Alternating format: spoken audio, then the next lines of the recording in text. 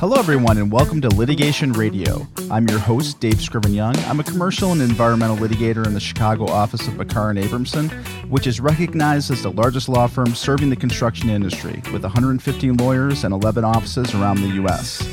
On this show, we talk to the country's top litigators and judges to discover best practices in developing our careers, winning cases, getting more clients, and building a sustainable practice. Be sure to subscribe to the podcast on your favorite app to make sure you're getting updated with future episodes. This podcast is brought to you by the Litigation Section of the American Bar Association. It's where I make my home in the ABA. The Litigation Section provides litigators of all practice areas the resources we need to be successful advocates for our clients. Learn more at ambar.org/litigation. The phrase litigation finance probably conjures up a variety of different images. Most typically, most of us think of it as something that's only used by plaintiff side personal injury attorneys who are looking to fund their cases prior to obtaining a settlement or judgment.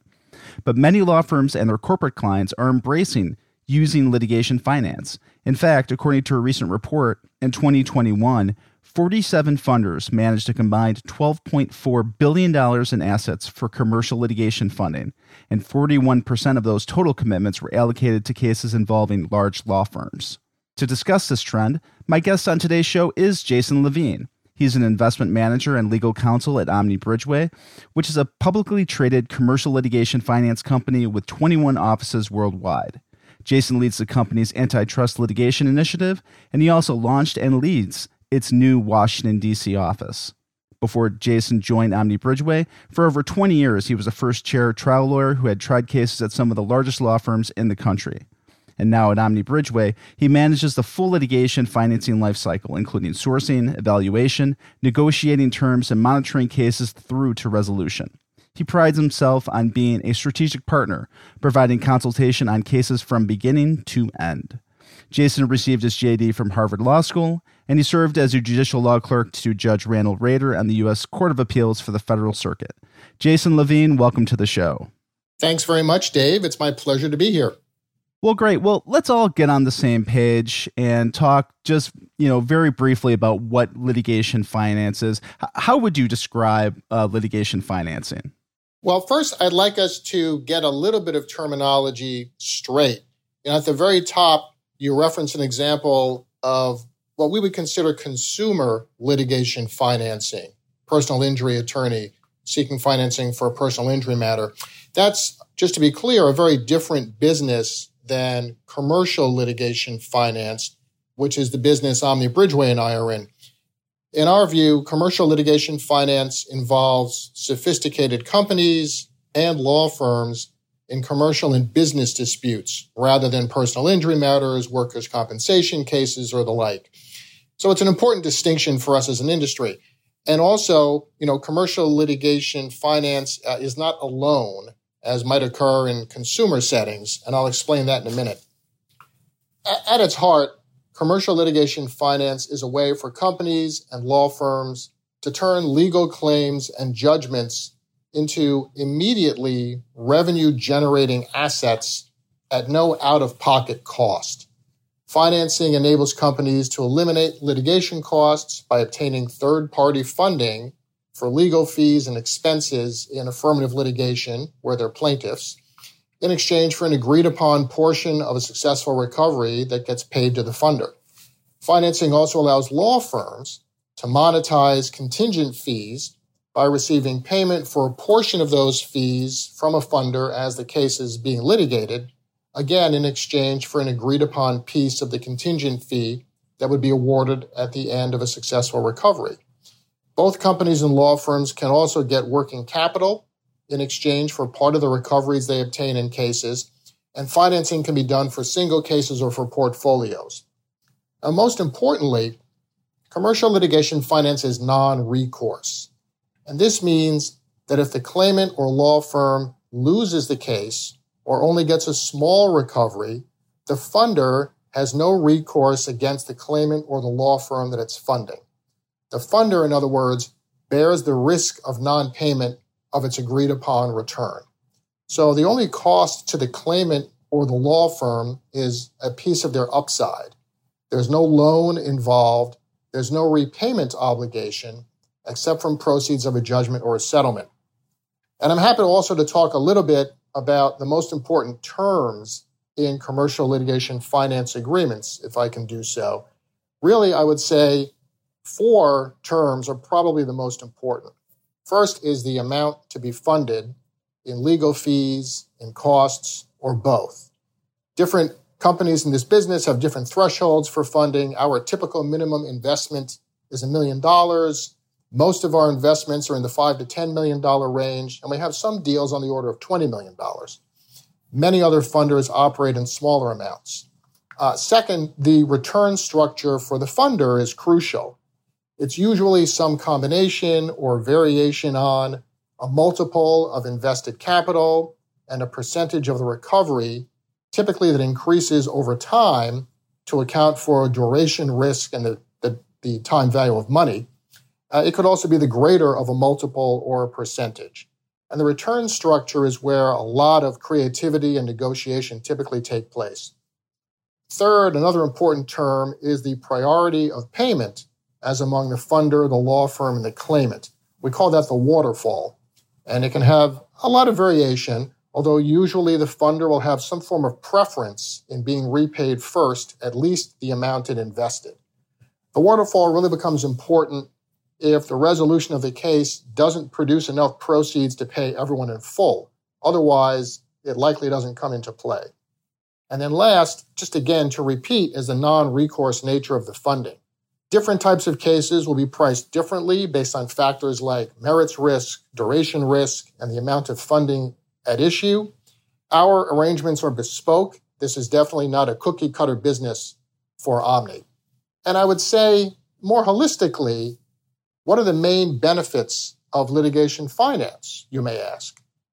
Really, I would say it's the fact that a company can take the cost and therefore the risk of affirmative litigation off their balance sheet. The litigation cost disappears as a budget line item. It doesn't impact legal department spend. The legal department can actually become a net revenue generator if the company has a sufficient number of affirmative claims. So litigation finance can help companies show higher net income, reduce their expenses, and advance strategic legal objectives, all at no cost out of pocket.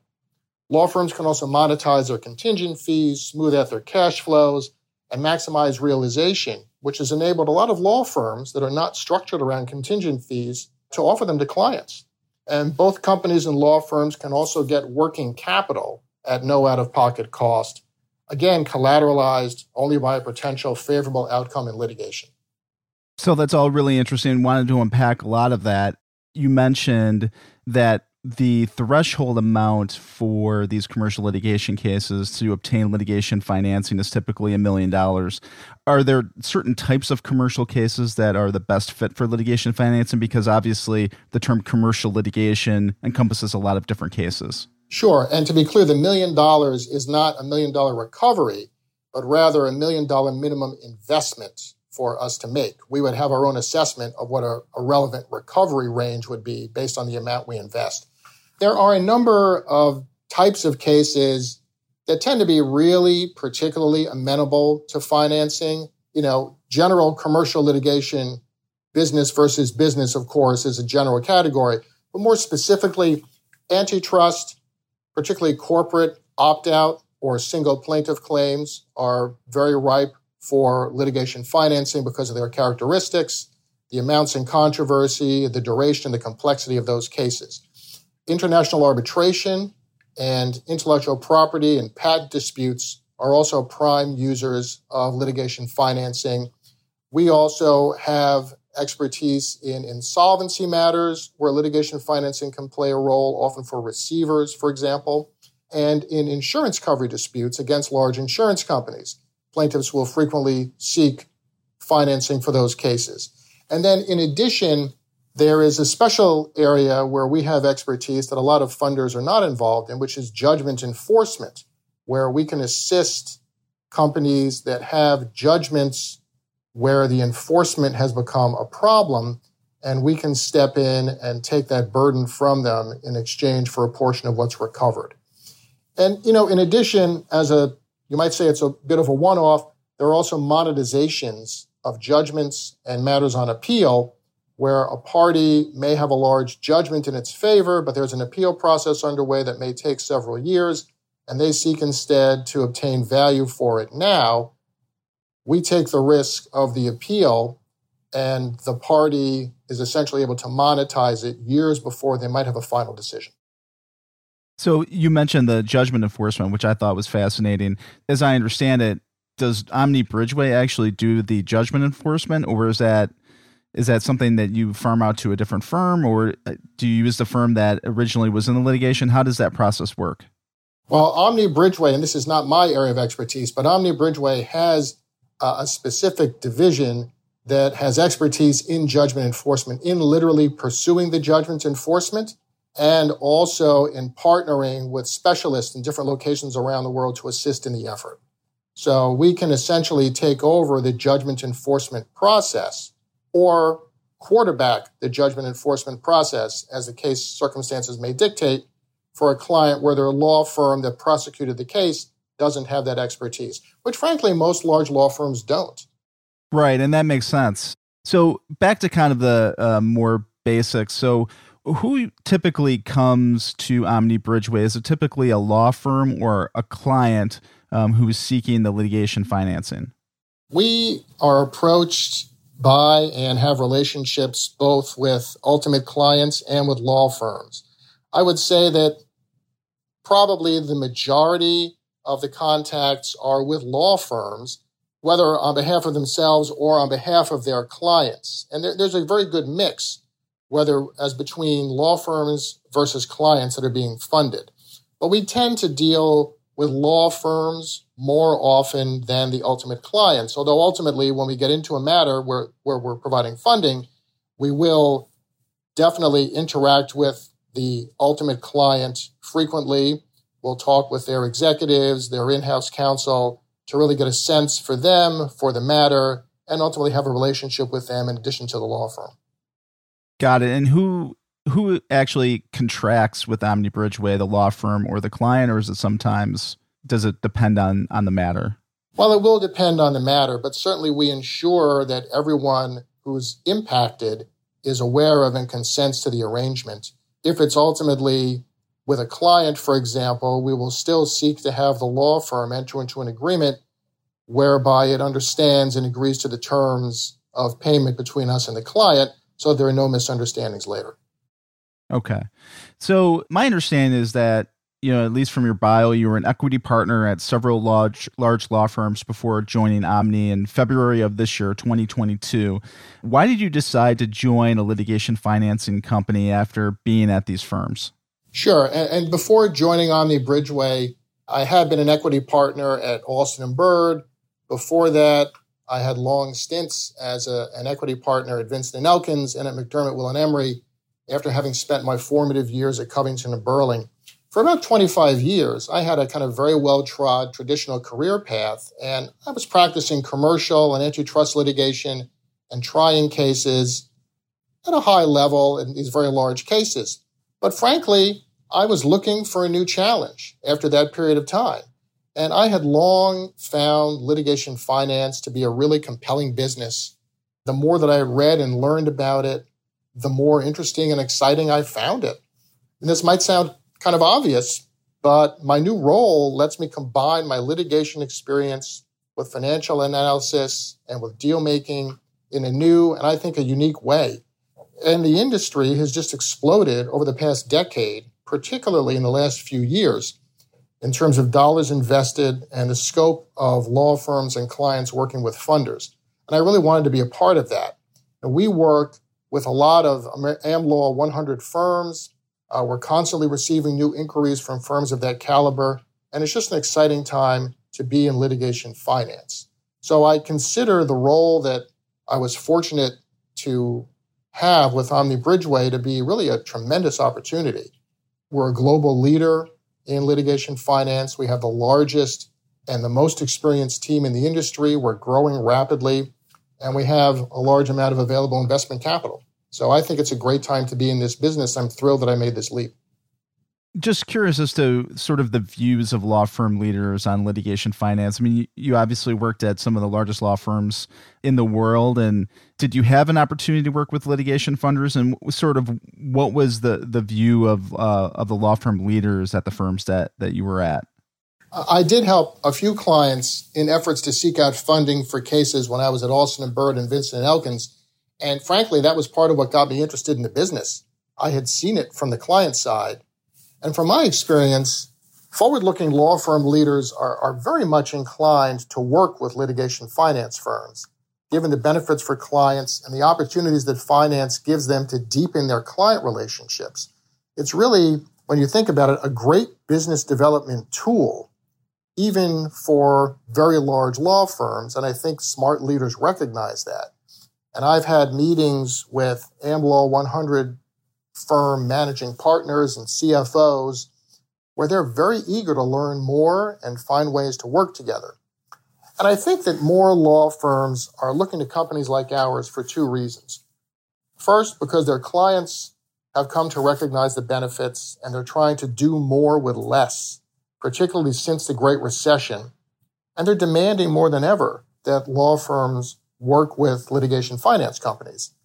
And second, I think the law firms themselves realize that they can decrease their fee and payment risk.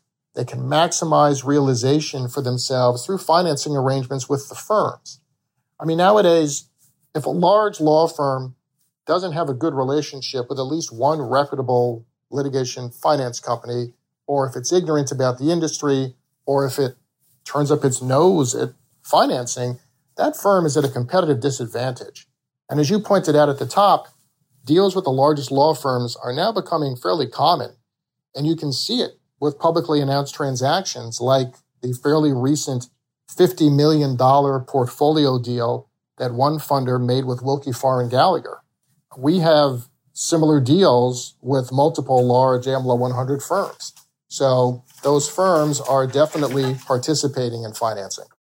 So as Omni Bridgeway and you deal with these larger law firms, and obviously you have a lot of respect for them and confidence, but of course, litigation is risky. That's the nature of it. How does Omni Bridgeway evaluate the risk of a case? I assume there's some due diligence process that you use to determine, yes, we'll finance this case, but we won't finance another case. Give us a sense of what that looks like. Sure, and I apologize if this gets long-winded, but the due diligence process at Omni is very thorough. I think we really pride ourselves on both the comprehensiveness of that process and also, frankly, our speed at getting it done, which is typically 30 days from the day we sign a term sheet, which is much shorter than many other funders who are smaller and may lack the sort of subject matter expertise that we have in several areas. You know, we invest in only a small percentage of cases presented to us. That's just true for most of the reputable funders. So when a case is first presented, one or two investment managers like myself will review the file that we receive. We'll get an NDA in place up front. And at that stage, we will apply several internal filters to determine if the matter warrants further consideration, simple objective filters. Lots of cases get rejected at that stage. If a case is not rejected, then we'll do some additional vetting on our own. We'll have an internal discussion. We'll have initial discussions with the claimant and usually the law firm that's bringing us the opportunity. And if the matter still seems promising after that initial round of vetting, we will typically ask the claimant or law firm a series of questions and request some key documents for evaluation if we haven't already gotten them. If the matter remains a viable candidate for investment, meaning that it seems to have good prospects on the merits, the economics appear to make sense, and enforcement seems realistic, then we will do some formal financial modeling and we'll prepare a draft term sheet. That's a major step. Many cases, I dare say most cases, don't make it that far. After negotiation over the term sheet, if the parties agree on the key terms and both sign the document, then we enter into formal due diligence. This is the typically 30-day process that I mentioned a minute ago. This requires us to have an exclusivity period. during which time the claimant or the law firm we're funding is not working with any other funder. And due diligence really involves a deep and intense dive into the parties, the facts, and the law, and really all the surrounding contextual elements of the case. We often involve outside counsel at this stage to provide an objective opinion on certain key legal issues. And, while we're doing the due diligence, at the same time, we will prepare and negotiate our formal litigation funding agreement with the claimant or the law firm to maximize efficiency. And if due diligence then confirms that the case is one that we would recommend to our investment committee for investment, then we will prepare a memo to the committee. We'll present it at a real-time meeting. And if the investment committee then approves, we'll finalize the funding agreement and deploy capital. So there are a lot of steps in the due diligence process, some of which begin even before the formal due diligence period opens.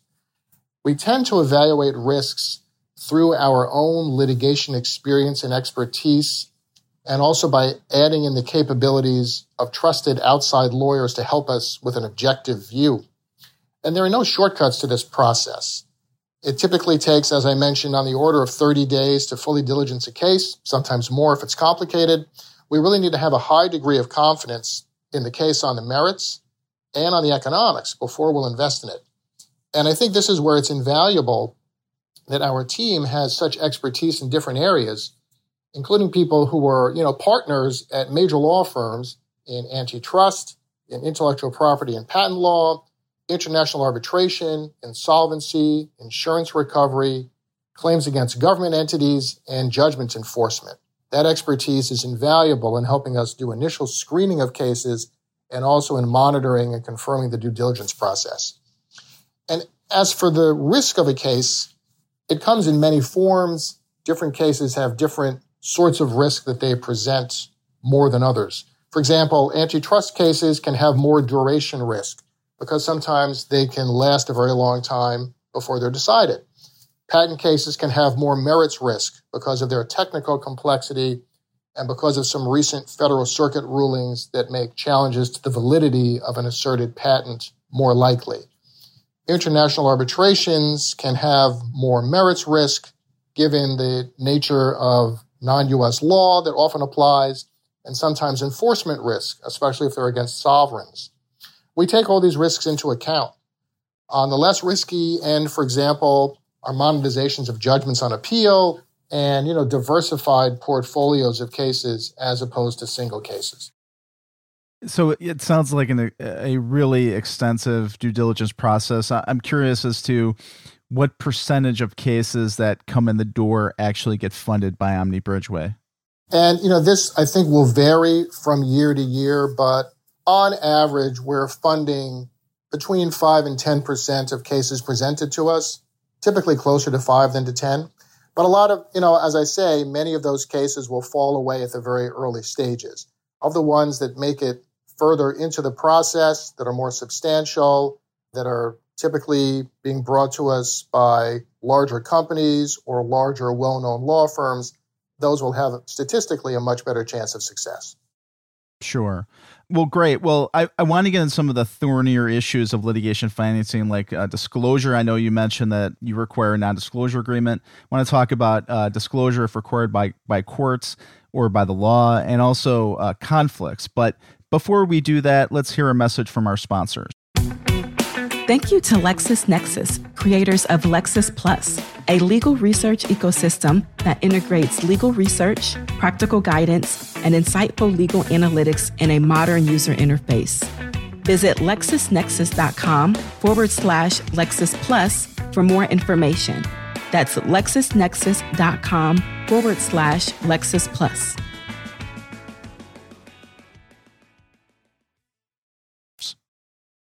All right, welcome back, everyone. And now let's get into those thorny issues. Let's talk about the disclosure issues. I know you mentioned that Omni Bridgeway typically requires an NDA, but as I understand it, there are some judges' standing orders that require disclosure of litigation financing, and there also might be a proposed statewide law in New Jersey, as I read in, I believe it was Litigation Magazine. What do you see as this possibly having an effect on the use of litigation financing?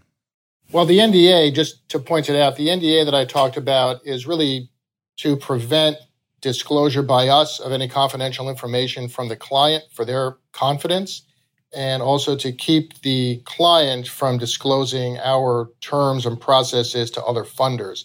It's not really aimed at any law or court-imposed rule that might require funding of the existence of the relationship.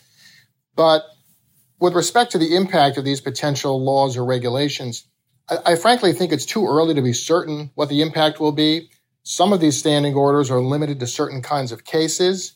It also appears on their face that they may be inconsistent with the Federal Rule of Civil Procedure's discovery limits having to do with proportionality and relevance. But, accepting them at face value, I would say that disclosure requirements are, frankly, a sign that litigation finance is a maturing and widely accepted part of the finance industry, which, of course, overall is quite heavily regulated.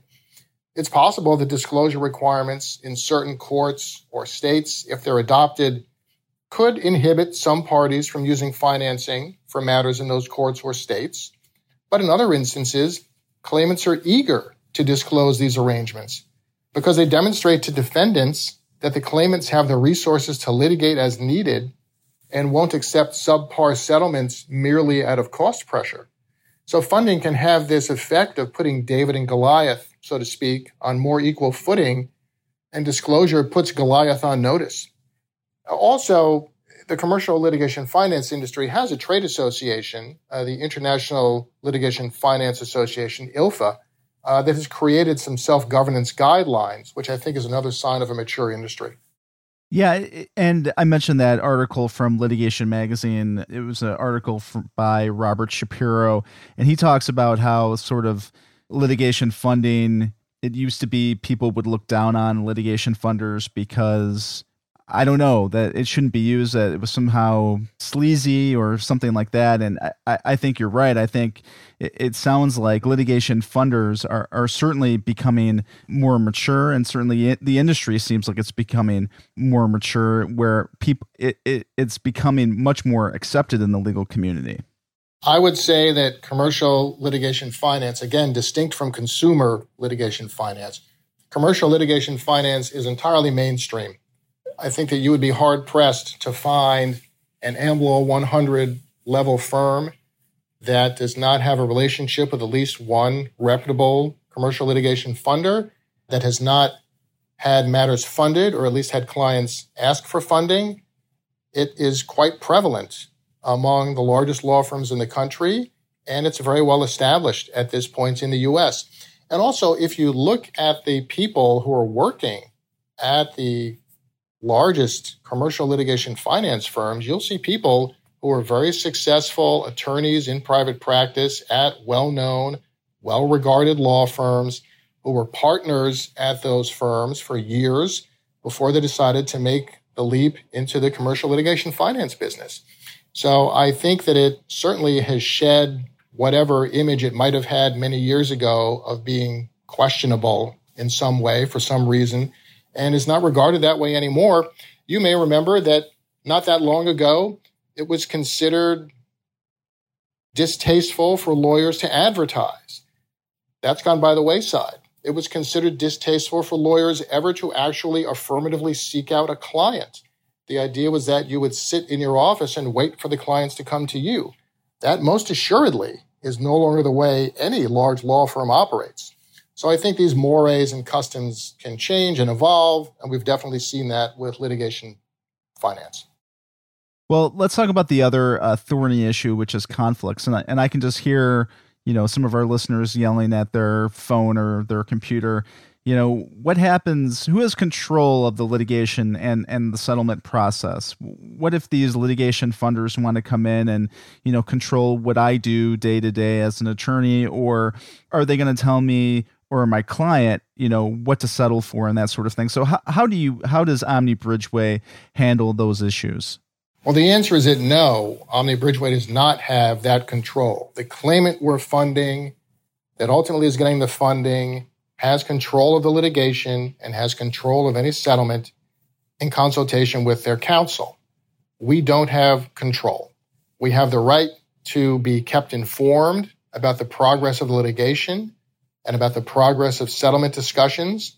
We can, and certainly will, make suggestions which can be taken or left, and we can advise clients on the financial outcome of a potential settlement when it comes up. But we don't control what the claimant and the counsel do. We don't make the legal decisions for them. We don't control whether or when they settle a matter. We think our consultations are part of the value-added proposition for clients and law firms, though.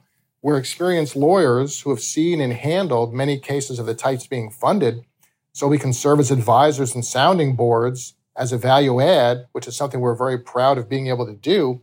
And we see that as all part of the partnership that we strive to create with our clients. But it is a partnership, and we do not have control over litigation strategy or over settlement. Our involvement is being informed, consulting with and advising the clients and the law firms as appropriate. But ultimately, the decisions are theirs.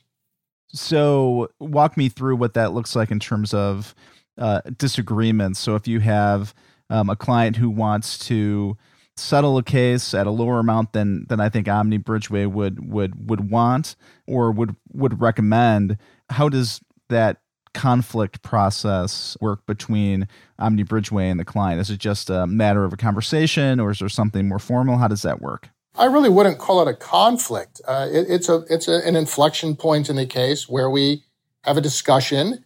We would probably do some financial modeling so the client can see exactly what the settlement would result in at that point in time with respect to their ultimate recovery, our recovery, the law firm's recovery, to help them make the most informed decision possible.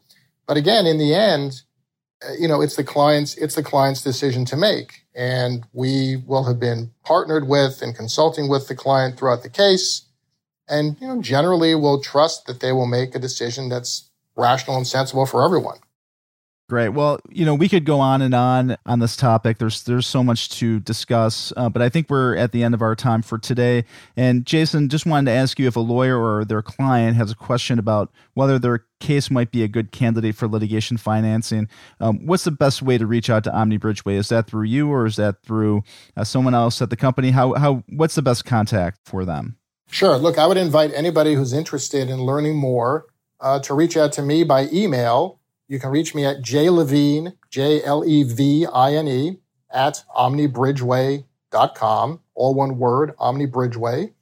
Or you can call me at 646-677-4542. I'm happy to talk on the phone.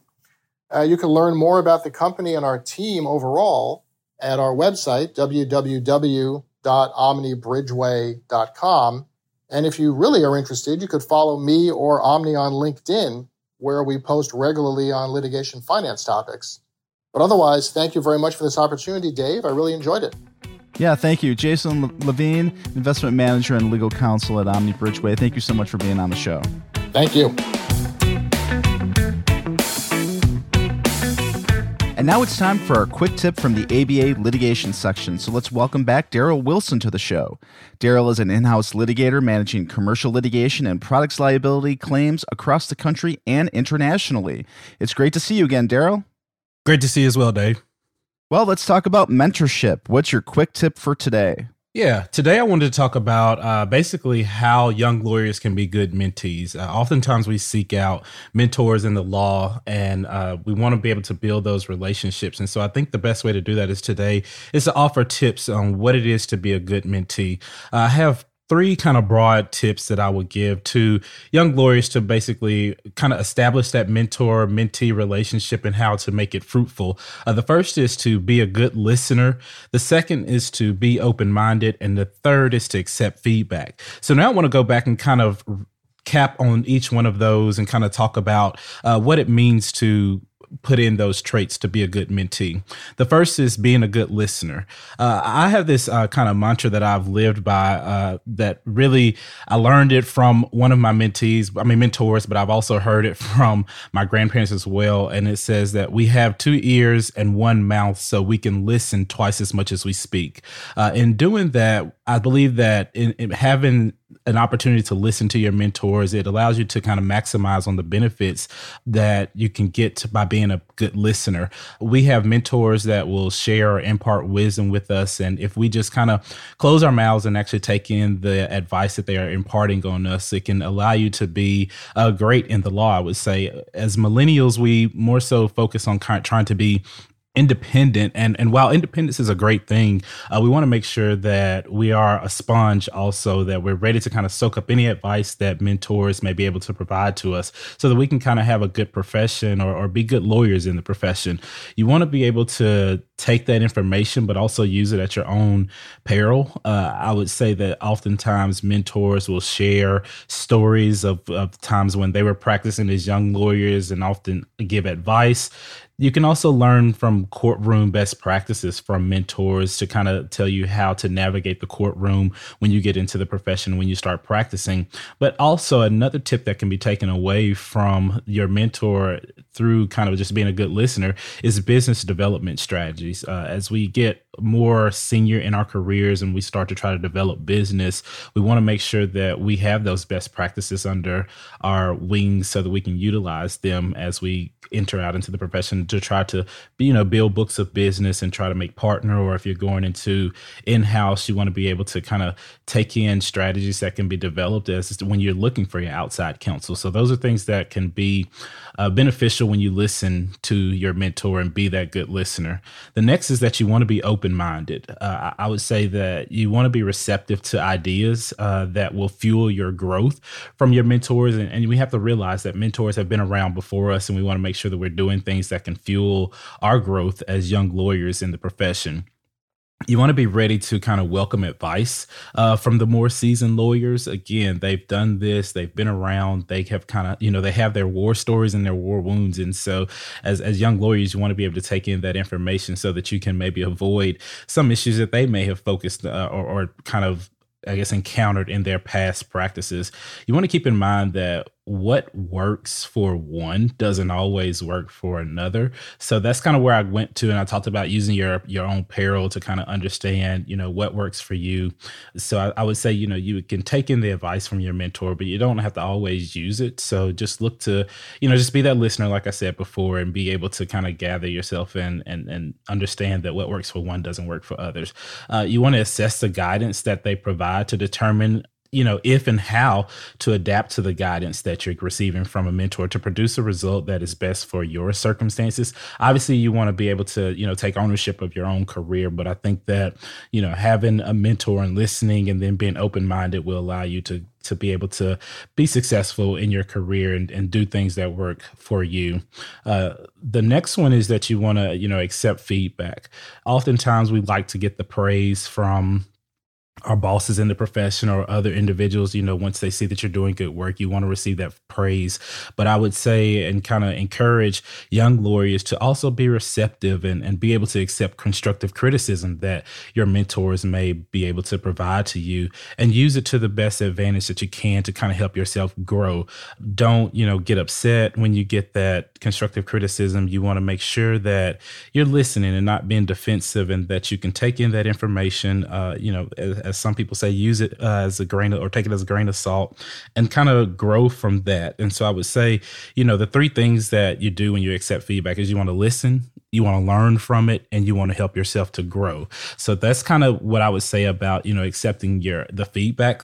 I've learned a lot from mentors that I've have in my life. And so there are some things that I've replicated, and some that I have not, and some things that I've also taken and put my own spin on it. And so that's what I encourage young lawyers to do, is to kind of put your own spin on the advice that you receive from your mentors. And so I want to go in and kind of do a recap again of the 3 steps that I would say that would allow you to be a good mentee is to be a good listener, be open-minded, and accept feedback. my advice that I would give to young lawyers now is to not be afraid to make mistakes.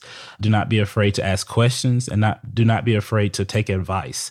My last question I kind of will leave all of the listeners with as young lawyers is, will you be open and ready for change, or will you remain complacent as your colleagues pass you by? It is my hope that you will go with the former and be a winning mentee. And so I hope these tips will be able to help you in your career and will take you far by just listening, being open-minded, and accepting the feedback. Thanks, Dave. Great tips, Daryl. Thank you so much. Having a mentor is so important, especially someone who will give you honest feedback and perspective. Being a great mentee will really facilitate that relationship. So thanks so much for being on the show today. Yeah, I appreciate it. Well, that's all we have for our show today, and I'd love to hear your thoughts about today's episode.